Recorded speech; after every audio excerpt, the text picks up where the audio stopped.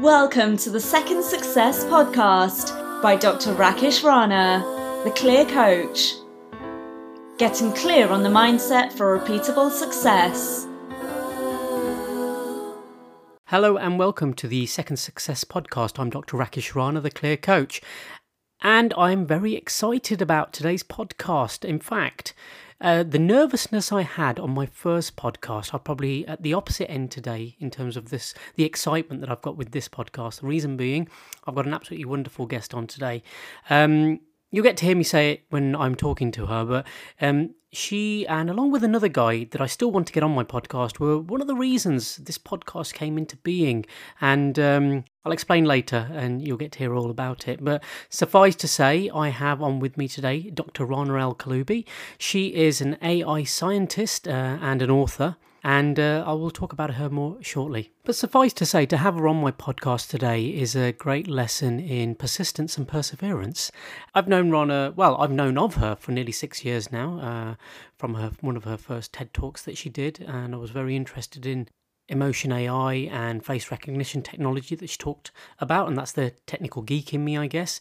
And then with her having released a book last year, amazing read, I reached out to her, we have remained in touch, and when I started my podcast, I wanted to have her on pretty much immediately, probably as one of my first guests, but couldn't be due to obviously her busy schedule, running her company, running her business, and having her life across the other side of the Atlantic in the US.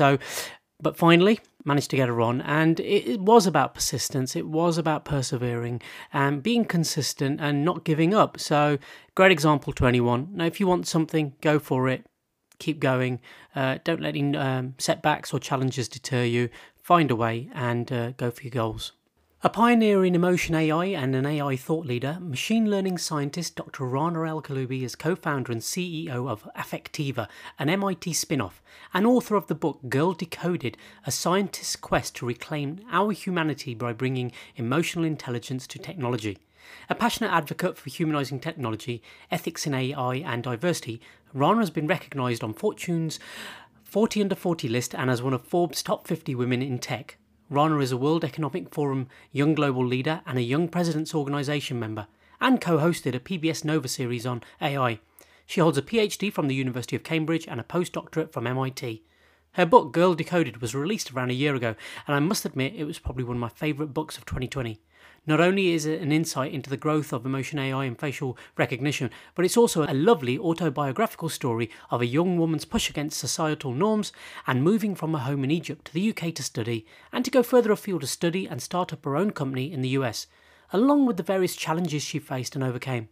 A book I would recommend to anyone. And this podcast now coincides with the release of her book in paperback, so if you haven't read it yet, I suggest you go and find a copy and take a read.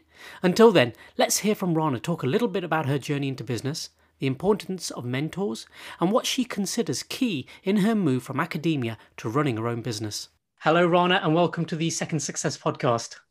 Thank you for having me. Yeah, it's brilliant. I've got to say, and I probably didn't tell you this before, this podcast is around in part because of you. So during lockdown last year, obviously, having read your book around this time last year, Girl Decoded, and having known of your work before that, I think as the summer progressed and as I followed you more and more, I was thinking of a podcast. I didn't know what to do. And I thought, well, who would I even have on? And it was yourself and this one other particular person I know, this gentleman. I thought, do you know what? I would love to interview them. And actually, the reason I would love to interview you is because of the transition you made. I think my background's very similar to yours in terms of how we studied, both did a PhD and everything, and how then you went into business and I kind of went in a different direction. It was almost like that. If I'd done what you'd done, where would my life be now? So that's the way I saw it. And that's why you were an inspiration for this podcast, the second success, because I see you having achieved on the outside and the perception, these second triple successes. Thank you so much for having me. And thank you for sharing that story. I mean, we've connected for the good part of a year now, and I didn't know about that. So I feel very honored and humbled. Thank you. Well, that's why I'm so happy to get you onto the podcast at last. So you're the inspiration behind it almost. So, having written a book, having studied to the level you studied at, and having grown a company to the level it's at with multiple patents and the success, and obviously having all the staff, and obviously being a parent, I've got to ask you, what's your biggest challenge? I think the biggest challenge has been one big challenge is overcoming kind of the voice of doubt within my head.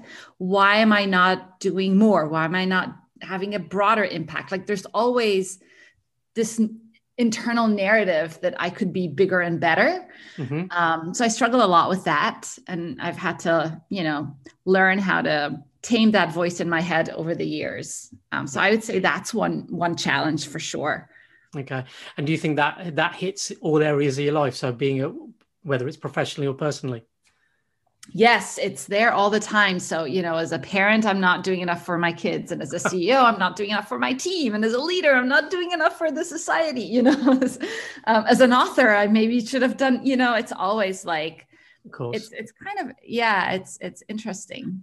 And those, I guess, that see you from the outside, what would they say to that? Well, usually when I share with people that I have this kind of voice of doubt, people's responses are like, "Are you kidding me? Like you're super successful, da da da da da," and I appreciate that.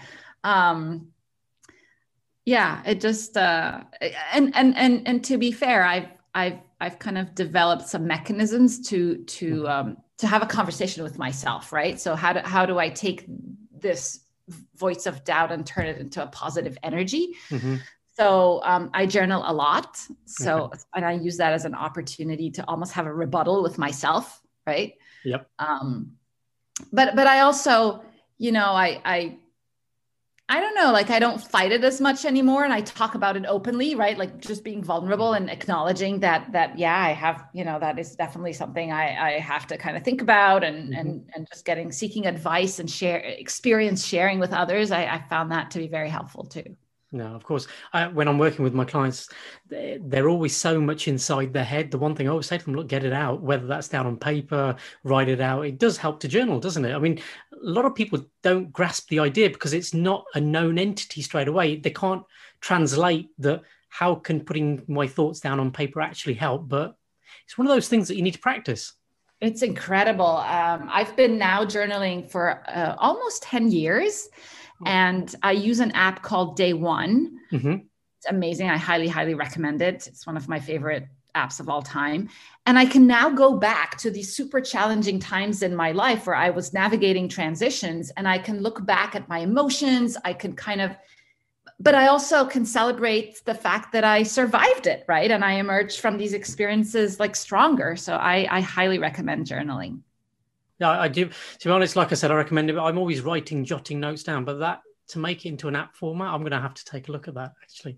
So Rana, one thing I want to ask you in terms of business, I mean, a lot of the people that listen into this podcast are either my family members because they have to listen to it, or people that are interested in business or entrepreneurs themselves.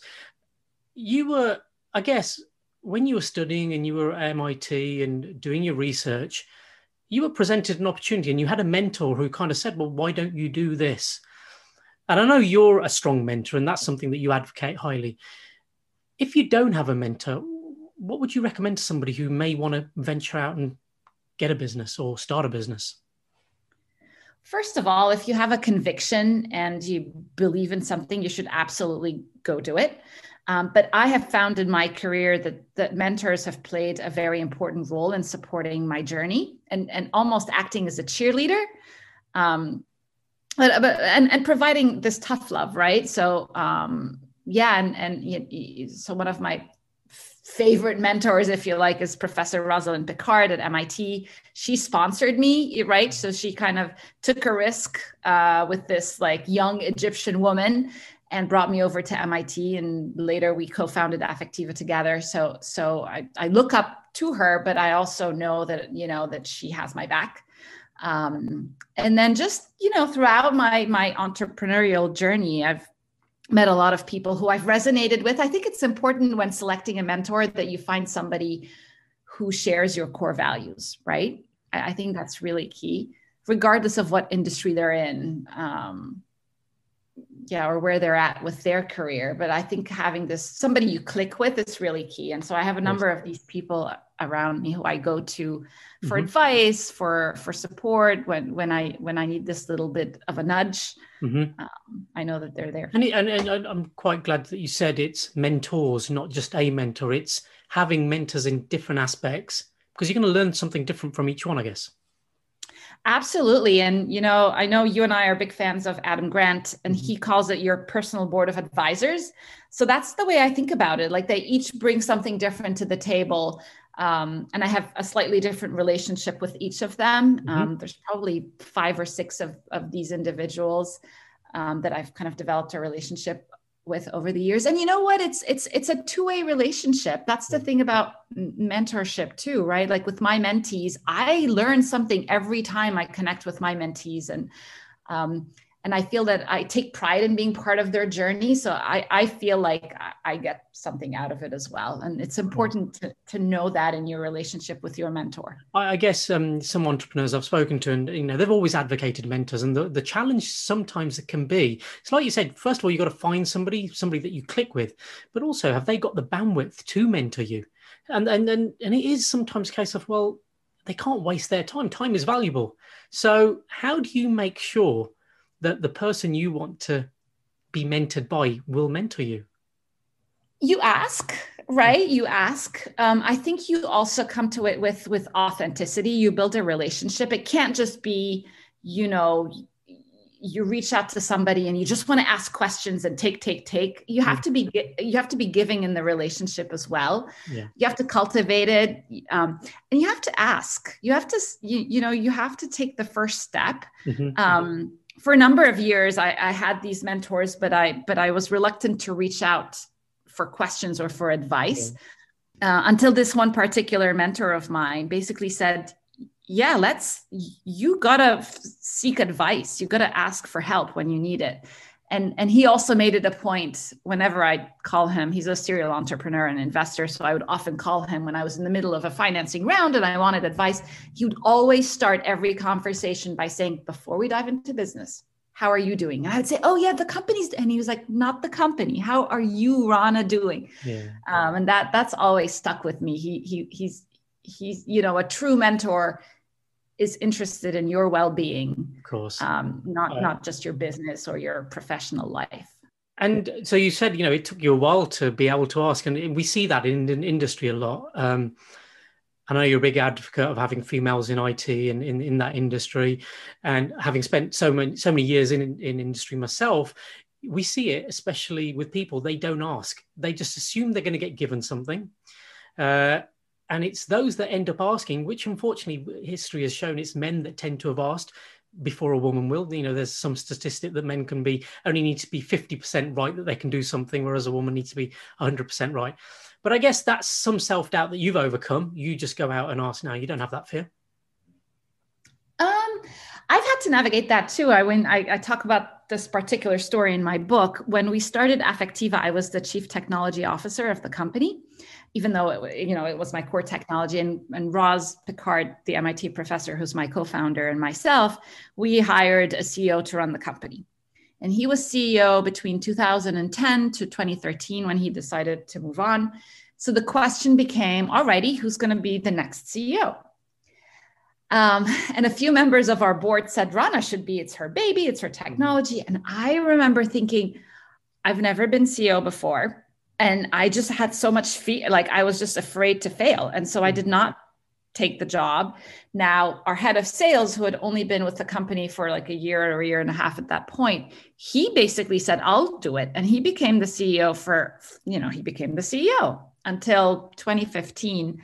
I had this aha moment that, wow, I was doing the job. I was raising money for the company. I was the face of the tech category, artificial emotional intelligence. I was hiring the team. I was very close to our customers and our product. So with the nudge of my mentors, this was a great example of where my mentors came in. A few of them said, you ought to visualize becoming the CEO. You need to be the CEO. And they nudged me towards that journey. And I mustered a lot of my courage and essentially self-advocate. Well, first I had to convince myself that I was ready. And once I did that, it was kind of a much easier sell to our board and our investors. So the lesson learned there is don't be your own biggest obstacle, and definitely tap into, your supporters to help nudge you along the way. Of course. So coming back to the business and starting it, one thing I find with entrepreneurs, there's so many of them, that they're great at starting businesses, but not so good at continuing to execute and making them a success. So tell me your secret. And then, because I'm truly interested, because this is the thing, and it's a big challenge. It's people with great ideas, but they don't execute on them, or they do, and they don't really last long, and they want to go on to the next idea. But you've had longevity now, and it's constant growth. So what's really driving you to keep succeeding, but also to grow? Where are the plans? Where's it going? Yeah. I mean, I think I'd say the conviction. I go back to like having a conviction and having faith in what you're doing, like really believing in where this can go. And I have this with humanizing technology. I can almost see like the end goal, and we're not there yet. And so that continues to drive me. But I also recognize what I'm strong at and where I can be complemented. So I'm a strategic thinker. I'm a big thinker. But I don't always have the patience for the details. And so my COO, he is like the opposite, right? Like he loves attention to detail. He doesn't like being on the road and presenting and speaking, which I love to do. He's in the office, he just makes sure that I'm the door opener, and he takes it all the way through to the finish line. So I think it's important to surround yourself with a team that complements your strengths, whatever they are. So that's been really key in my situation, but also having grit, like knowing that it's going to be tough and it needs time. And yeah, everybody can come up with an idea, but only few people are actually going to do the everyday, what do you call it? Like the grind of the everyday. The hustle and grind. Yeah, of course. Totally. I mean, having done it for as long as you have, and obviously having the reliance on your team now that you've grown, how much of that is now on the other staff rather than yourself? Or are you still putting that much hustle and grind in? Oh yeah. There's a lot of hustle and grind every day. Well, because we need to execute on our current kind of roadmap and set of goals. But I'm always looking onto like, what's next? Where are we going next with this? And how can I bring everybody forward with us? I also, because I have a background in the technology, I love geeking out on the data. Like, my team will sometimes say, oh, we're about to release this new version of the product. And I'll literally go through all the face videos and all the accuracy results. And so I still enjoy that. I don't do it as much as I used to. Okay. Well, I think I opted in for one of the test ones for an ad a couple of weeks back. So I don't know who gets to see it, to be honest, but that's awesome. Yeah, I might end up watching it. I must admit, I was quite conscious because my eyes were going over and smile and grin. So I'm sure some great analytics were caught at that point. So awesome. Quite fun. So where does the future lie for you in terms of this? I mean, do you have are you allowed to disclose that information? But where's life taking you, I guess, with this company? Kind of in terms of what we're focused on at the company, we're spending a lot of time in the automotive industry, driving applications for driver monitoring, like distraction detection and drowsiness detection, but also reimagining what the future of mobility looks like. So that's kind of taking a big part of my mind share. But beyond Affectiva and with the book out, I guess I've realized over the last year since the book has launched that I have a platform that's maybe broader than just running the company. I see myself as a steward for this technology and hopefully an inspirator or an inspiring person for people who are also trying to forge their path. I grew up in the Middle East, came to the United States as an adult.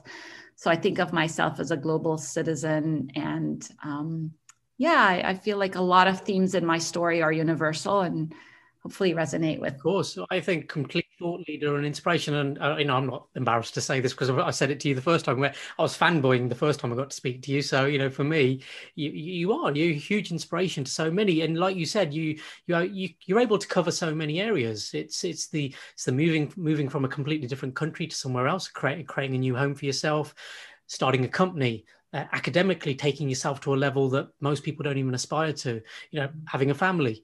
so there's so many areas that you're able to talk to a high level as well, which I think is fantastic and amazing.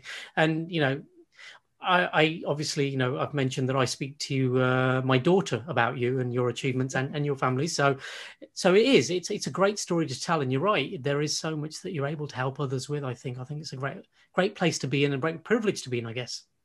It's an absolute privilege and a responsibility. I almost feel now with the book out and just having seen how people react to it, that it's incumbent on me to use that for good. Do you know what I mean? And so I've been starting to think about, okay, what does that mean in terms of creating impact at scale, and what can I be doing, to affect that? So more of. So it goes back to what you were saying before. What can I be doing more of? Totally. So in terms of the book, a question I got to ask you: if you were to revise the edition, what would you add in now? Ooh. So the book launched April 21st last year. So we were right at the beginning of this pandemic. And I think I've learned a lot over the last year, both in terms of, ironically, the technology, because we've spent the good part of the year interacting digitally with one another. So it ties really well into my work, but just about myself, right? And kind of taking a step back and assessing like what matters the most. I've built a lot of new friendships, including yourself, over the last year, which I don't think I would have done if it was a normal year where I was just going around the world, like doing book talks and book tours. So I think there would be a chapter at the end of the book that's about, okay, the pandemic and what does that mean for our empathy and emotional connection digitally and in the real world, I guess. For a lot of people, 2020 was awful. And me personally as well. It was quite a challenging, difficult year, both financially and, just work-wise, it was terrible. However, it's probably one of the best years I've ever had in terms of personal development. There were so many, podcasts wouldn't have started if we hadn't had it. I wouldn't have been on video. I wouldn't have had so much PR, being featured on the radio and magazines and, papers and stuff. It wouldn't have happened if I hadn't had to pivot my own, I guess, business in a way. So I've got to see it as such a big positive. But you're right, but also that human element. As much as I used to socialize, get out as much as I did, known for networking, that came to a stop. So how do I do it differently? And it was through engaging, reaching out to people that I didn't think I'd be able to reach out to, and using platforms that I didn't think I would. So it really opened up so much and different opportunities to meet and speak with people. I think it's been brilliant. Yeah, which is amazing, right? Like the fact that you were able to kind of take a step back, expand your network, pivot, try new things. Like that's, I think we'll look at this time and it'll feel like a lot of growth. Like I feel like last year has really humbled me, but I feel like I've developed a lot. I spent a lot of time with my kids that I wouldn't have otherwise. And I cherish that as well. So, yeah. So tell me honestly, did you really enjoy homeschooling though? Right. Well, so my kids are a little older. So my daughter is almost 18 and my son is 12. So thankfully I didn't have to like sit them in front of a Zoom and babysit them through the whole learning from home thing. But I've enjoyed having dinner with them every day, which we typically don't do in a normal year, and just like hanging out, and they hear me on meetings. And so we often debrief about them afterwards. And so it's been fun that way. Yeah, likewise. I think my kids are the same age as yours, and my daughter's had this newfound love of cooking.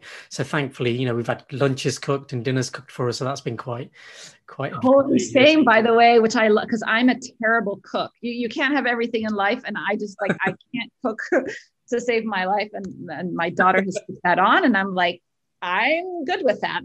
Yeah, no, it works. So, so as we're coming out of the pandemic and the lockdown, how are things going to be different? I mean, obviously you said you're more in touch and everything, but will things be completely different now? Or do you think you're going to start returning back to as things were? What's going to be the big difference? I don't want to return to life exactly as it was. I miss seeing people in person. I miss traveling because I love traveling, but I don't want to go back. I mean, and life has been hectic, like you, because we talked about this. I am on Zoom meetings all day long, and I work. It's not like I work less. I actually probably work more. but I don't want to go back, but I can still take a break where I go on my bike ride and go for a walk. And I don't want to lose some of that. I think what this pandemic has maybe taught us is the importance of empathy. So I talk a lot about empathetic leadership and how, as a leader within your organization or your community, it's so important to start with empathy and recognize that everybody's going through their own set of unique challenges. And, if you start sharing, people will reciprocate. And then I think we're going to continue to see a lot of innovation with technology. Yep. In how we connect, in how we learn, with health and mental health in particular. So I'm particularly excited about that. I want to see what kind of innovation comes out of this pandemic. Yeah, I must admit, I'm very much looking forward to the traveling again. That's something I've very much missed. And in fact, I think this time last year, I should have been in Miami, but that got cancelled at the last minute, as we went into lockdown and the US stopped anybody from the UK entering. So literally the week before. So I think this year, let's see how things end up. I've had my first jab, so I'm waiting on my second one. And so that'll be interesting to see. What I'd like to finish off with, Rana, is what I tend to ask a lot of my guests is, what have they taken forward from previous successes to their second successes? And I guess we haven't really talked about it in detail, but for me, looking from the outside in, I've got to see your academic achievement and then becoming a successful businesswoman. What did you take from academia that, you hold on to? What 3 attributes would you think that you held on to that really stood you well in business? Oh, that's a great question. I've never been asked that before. First, just be a lifelong learner. I am an intellectually curious human being, and I'm always learning. I'm always, as a leader, I'm always learning. Number 2 is, in academia, it's a very flat kind of world, right? There's literally no hierarchy. And I've taken that with me to Affectiva. So of course we have a reporting structure and how we organize ourselves. But I tell my team, a great idea can come from anywhere. And you should be, we're very inclusive that way. Like everybody has a voice and the voices are weighted equal. So I've definitely brought that over from academia. And then the third one is innovation happens at the intersection of disciplines. I definitely learned that at MIT because I was at the Media Lab where it was like a melting pot of people from all sorts of disciplines and backgrounds. And so I think this diversity of thought is really important, especially for an AI company like ours. So I've kind of ported that idea with me to Affectiva as well. Oh, fantastic. Honestly, I know we're conscious of time and everything. There were so many other things I would love to have discussed. Even, I remember when I was reading your book, your time at Cambridge, it's like you said, when you talk about the intersections, it's when you went and spoke to somebody else who had a whole load of data that you could use, which actually opened up so many different doors and opportunities. So I can see the example straight there as well. So maybe for another day, I'm sure. But Rana, I wanted to say a huge, huge thank you. 1, for being an inspiration for the podcast, and 2, for finally managing, obviously giving up your time to join me on the podcast as well. Thank you so much for having me. Thank you so much for having me. And maybe we'll do a part 2. Definitely. And that was Dr. Rana El-Kaloubi. Inspirational and fascinating story from her life in Egypt all the way to the US. And I must admit, I find that I resonate with a lot of her story. And as I mentioned before, if you've not read the book already, I wholly recommend you go and read it. A very interesting story and tale indeed. Rana talked a lot about mentors and how key they've been in her development and her direction in where she's ended up and where she's headed. But not only that, it's having been mentored to also be a mentor and to give back. And so it is a two-way street. It is about not only always taking, but giving also. And some of the other guests I've had on, I've also talked about this, how key mentors can be. And the challenges that can be are finding the right mentor. And it was important and interesting how Rana said that, you've got to find the people that you click with, those that you think that could provide value. But in the end, you may find the right person, but why would they help you? Why would they give that time? So it's ensuring that you create that relationship, build upon it, strengthen it, foster it, and make sure that when the time's right, that not only are you taking something from it, but also giving back too. So this brings me to the end of today's podcast, and I want to leave you with a clip from Factotum starring Matt Dillon. And in this particular scene, Matt Dillon's talking about, in order to achieve your dreams and goals, you'll go through very challenging times, but you got to hold on. You just got to keep going. So I'll leave you with that. Hope you enjoy it. If you're going to try, go all the way. Otherwise, don't even start. This could mean losing girlfriends, wives, relatives, jobs, and maybe your mind. It could mean not eating for 3 or 4 days. It could mean freezing on a park bench. It could mean jail. It could mean derision. It could mean mockery, isolation. Isolation is the gift. All the others are a test of your endurance, of how much you really want to do it, and you'll do it, despite rejection and the worst odds, and it will be better than anything else you can imagine. If you're going to try, go all the way. There is no other feeling like that. You will be alone with the gods, and the nights will flame with fire. You will ride life straight to perfect laughter. It's the only good fight there is. Thank you for listening to the Second Success Podcast. I'm Dr. Rakesh Rana, the Clear Coach.